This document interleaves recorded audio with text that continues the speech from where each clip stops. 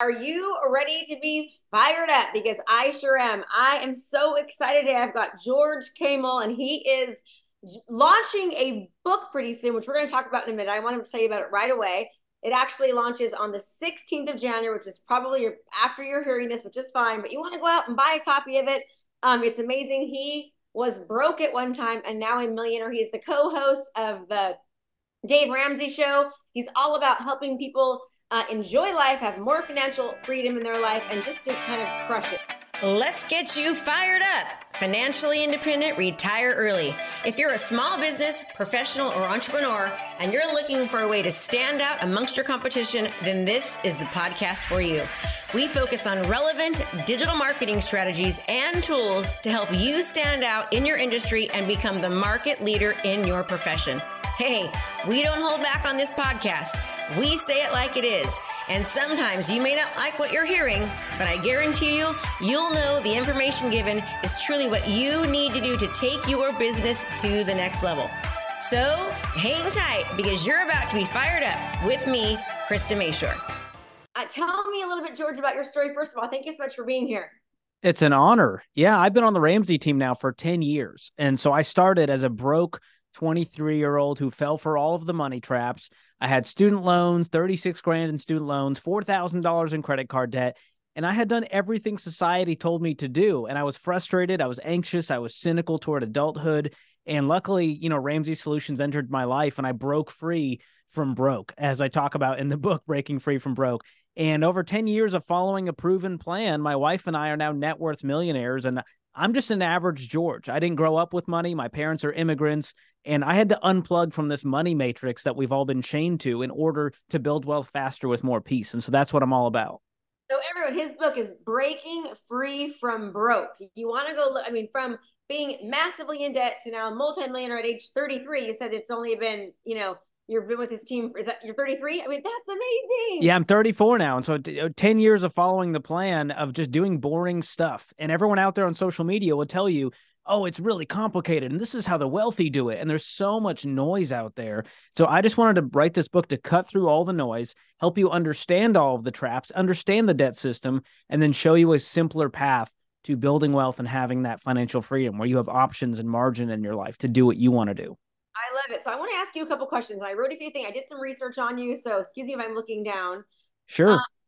So from the book, Breaking Free from Broke, you have challenged a lot. And people have a lot of challenges regarding money. Like that's just obvious. And I think because of the way we're brought up and, and the things that we're told, it's harder for some than most. I think it's more for most, quite frankly. So what does you say that, we're brought up in a toxic type of environment regarding money. Can you explain what you mean by that? I know you talk about it in your book, but I want them to hear it from you to get them more excited about the book. Yeah, absolutely. Well, my parents were immigrants, and so they immigrated to America from the Middle East, and they quickly adapted to the American culture, including the money culture. And if you don't know this, if you leave this country for a moment, you'll see that America is obsessed with debt. I mean, we love it. We are just strapped with payments all over the place. And this toxic money culture is just one that wants to keep you reliant on debt. It's designed to keep us broke. And think about this. It starts with the credit score. We grow up and we are told you got to build your credit score for adulthood and you have to go to college because that's the path to upward mobility. So how do we afford college with tuition rising 400% since the 80s? We take out monopoly money from Sallie Mae. So now we're strapped with student loans. We're trying to build our credit score, which means we've opened up a credit card or 5. And now we're spending on the card in order to build up the score, in order to get more debt, in order to get a better score, in order to get more debt. And then we wonder why life feels insane. And then we have a car payment on top of that and a mortgage that's too big. And now we have to invest for the future, but we're too busy paying for the past and we're stretched in 1,000 directions. And you can feel the stress and anxiety that has caused so many Americans to feel behind.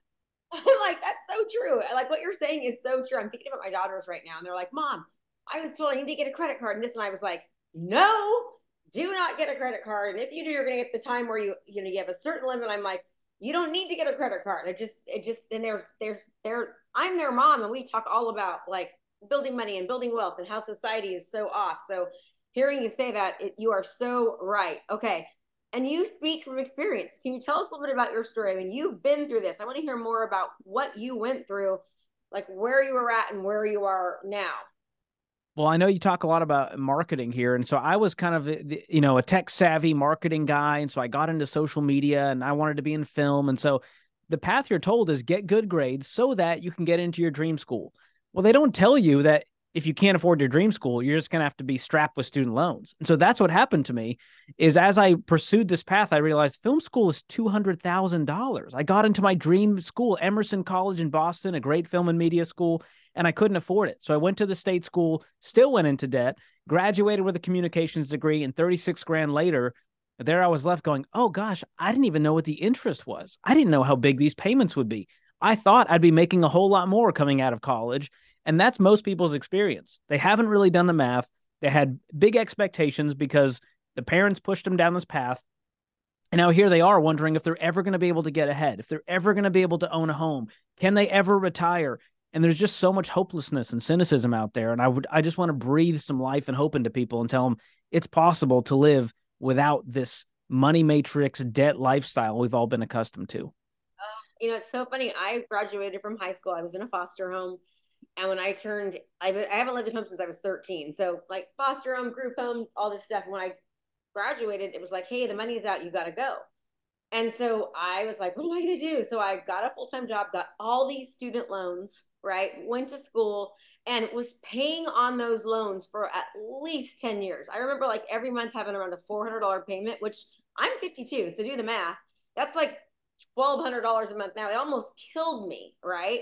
And I was just living forever paycheck to paycheck to paycheck after that. And I didn't know any other way but that. And so what you're saying is so, so true. And it's like educating people is so important. I love what you're doing. Okay. So I want to keep going with this because I want to make sure that we get to this and we really let people understand that like the societal almost hypnotism that we've been like built to believe for all these years is incorrect.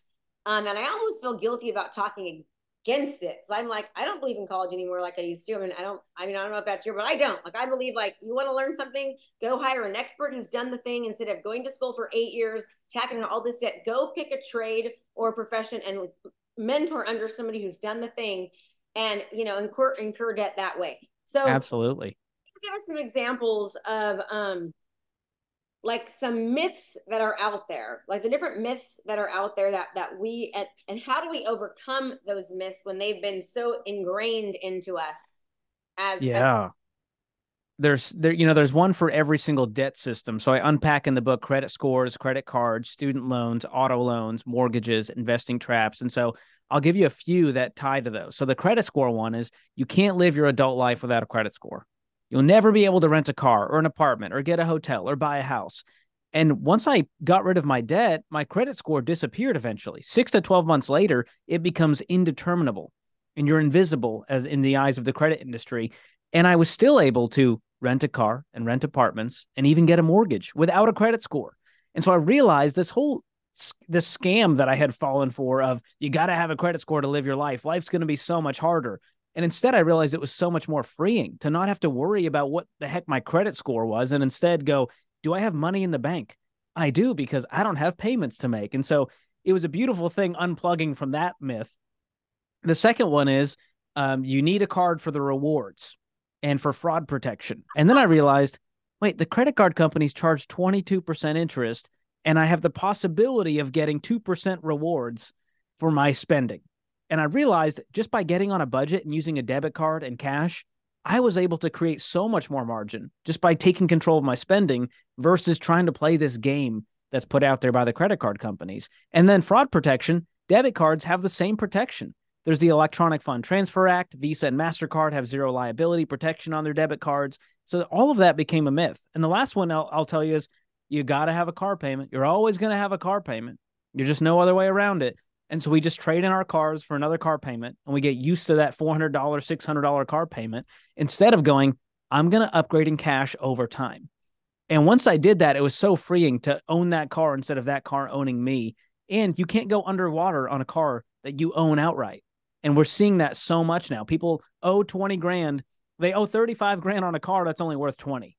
That's a scary situation. And it's happening more and more as we get calls on the Ramsey show. Gotcha. So I'm actually curious about this question. It's probably one that you're not used to going. I like to go kind of against the grain. So what would you say to somebody? Let's just say there's someone that can afford to, as an investment, buy a property outright. Okay. So I've done this. So for the past, 10, 15 years, 10, 12 years, closer to 15, my age, I don't know. My goal was to buy one property a year. And I chose, based upon my history, to buy it outright. Okay. Which chose not to be the smartest decision. Now, had I actually taken the cash to buy a home, and then, and I think we have like 10 or 12 homes now, but I should have put down 30% and then taken the rest of that money and leveraged to buy more properties. I would have, like, oh my gosh, I'd be 30 times more wealthy right now. But because I was afraid of doing that, because I was like, I want to keep the money here, but I wasn't letting my money that I had work for me. Now, I know the 2008 crash was very different. We haven't seen that in a long time. We've had appreciation forever. Right now, we still have deceleration, which means properties are still appreciating, just not quite as high, right? So what would you say to someone like that? Like, I feel like I made the wrong decision. I should have taken that $400,000 and put down 100,000 or 150 and let the other 350 work for me to buy another house, so I could have attained more wealth. What would you say to that? Well, truthfully, I think you made the right decision. And so I'm going to encourage you there. And one of the reasons is, Dave Ramsey's story of going bankrupt. He had $4 million worth of real estate. The bank called the notes. He couldn't pay it all off in the 90 days. And it added more risk and pain to his life. And so Dave has hundreds of millions of dollars in real estate, and it is all paid for in cash, which is hard to believe. It is unfathomable. But what he's realized, and I agree with, is that over time, as you do this, that thing's going to cash flow like a beast because you don't have a payment on it, which means there's less risk, which means you can treat those properties differently. You're not desperate, and you're not worried about, is the tenant going to pay the rent? And what about the issue? You're not over leveraged. And so the term leverage, I think, it's been made very sexy on social media, and you're made to be a bad guy if you don't do that. And I think what you did was very wise, because less risk, less debt equals less risk. More debt equals more risk. And so what you've done is just create a better financial foundation to where it's going to cash flow faster, which means you can get more properties. Will it slow you down in the short term? Yes. But when you look at Dave Ramsey's paid for properties and what they're cash flowing now, he's able to get more properties like that because of the little risk that he has. And so I think it's a beautiful thing to pay cash for an investment property. And this is a toy. This is an investment. And so you don't want to put all your eggs in this basket and then have something go wrong while being leveraged with multiple mortgages. So it's made to look very easy on social media, but in reality, it can be very stressful. And we take those calls on the Ramsey Show when it didn't go perfectly according to paper, when the leverage piece didn't work out perfectly, and it puts people in a real financial bind. So I'm with you on this one. I actually think you did it the right way. I saw a lot of that happen back in 2008, 9, 10, 11, 12 when I was a real estate agent. I saw pretty much everyone lose almost everything, which just made me even more kind of want to be careful with my investments. But I mean, I was past couple of years, I'm like, man, I should have maybe been a little more risky. I would have, doubled, like, done better. But I'm glad that you're one of the few people that have said that I did it right. So thank you for that. I just got a little bit of validation there. And well, it's countercultural for sure, but I think over time, you're never going to look back and go, there's always the what if. So if I invested that in the market and if I invested that in more real estate, but that kind of, paranoia thinking won't get you anywhere. Yeah, for sure. Okay. All right. So what do you say to people who say, look, George, this is just the system that we're in. This is the way it is. This is like, and many people will think that you're full of it because, which by the way, I don't, because I agree with Thank you. Almost all of it.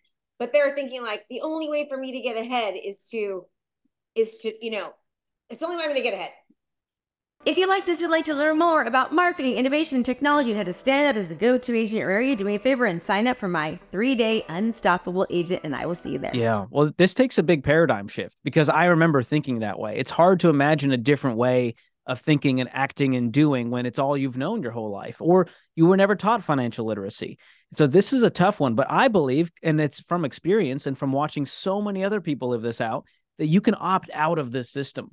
In particular, you don't have to have a credit score. And then if you don't need a credit score because you're not going to need any more debt because we're done with the debt game, then you don't need the credit card. You don't need to play these games. And so opting out just means we're taking debt off the table. We're going to live life with more margin, more peace, more options, more freedom, more joy. And I found that I've built wealth faster that way. My wife and I became net worth millionaires not because we did anything fancy. We were the tortoise. We paid off our mortgage in our early 30s. We invested into our Roth 401ks. So now we have a paid for property and we have our retirement accounts and we're not in a rush. And what that means is we have margin with every single paycheck to live the way we want to live. And so it's a very different countercultural way to opt out of the system. But I believe when you rise above it, you're going to have a better life.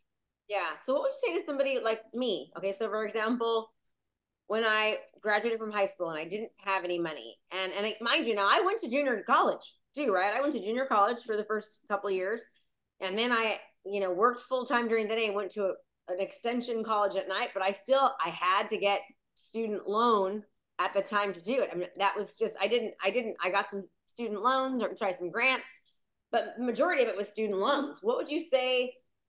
I will say something, and again, I'm not going to agree with you, but like for me, when I see people spending all this money to invest in college, to go to college, even like think of doctors, they go to college for 13 years, they have $500,000 worth of debt just to start off from scratch. The average doctor makes $160,000 a year, which that is nothing. Like you cannot live off $160,000 a year. So they're prolonging their career.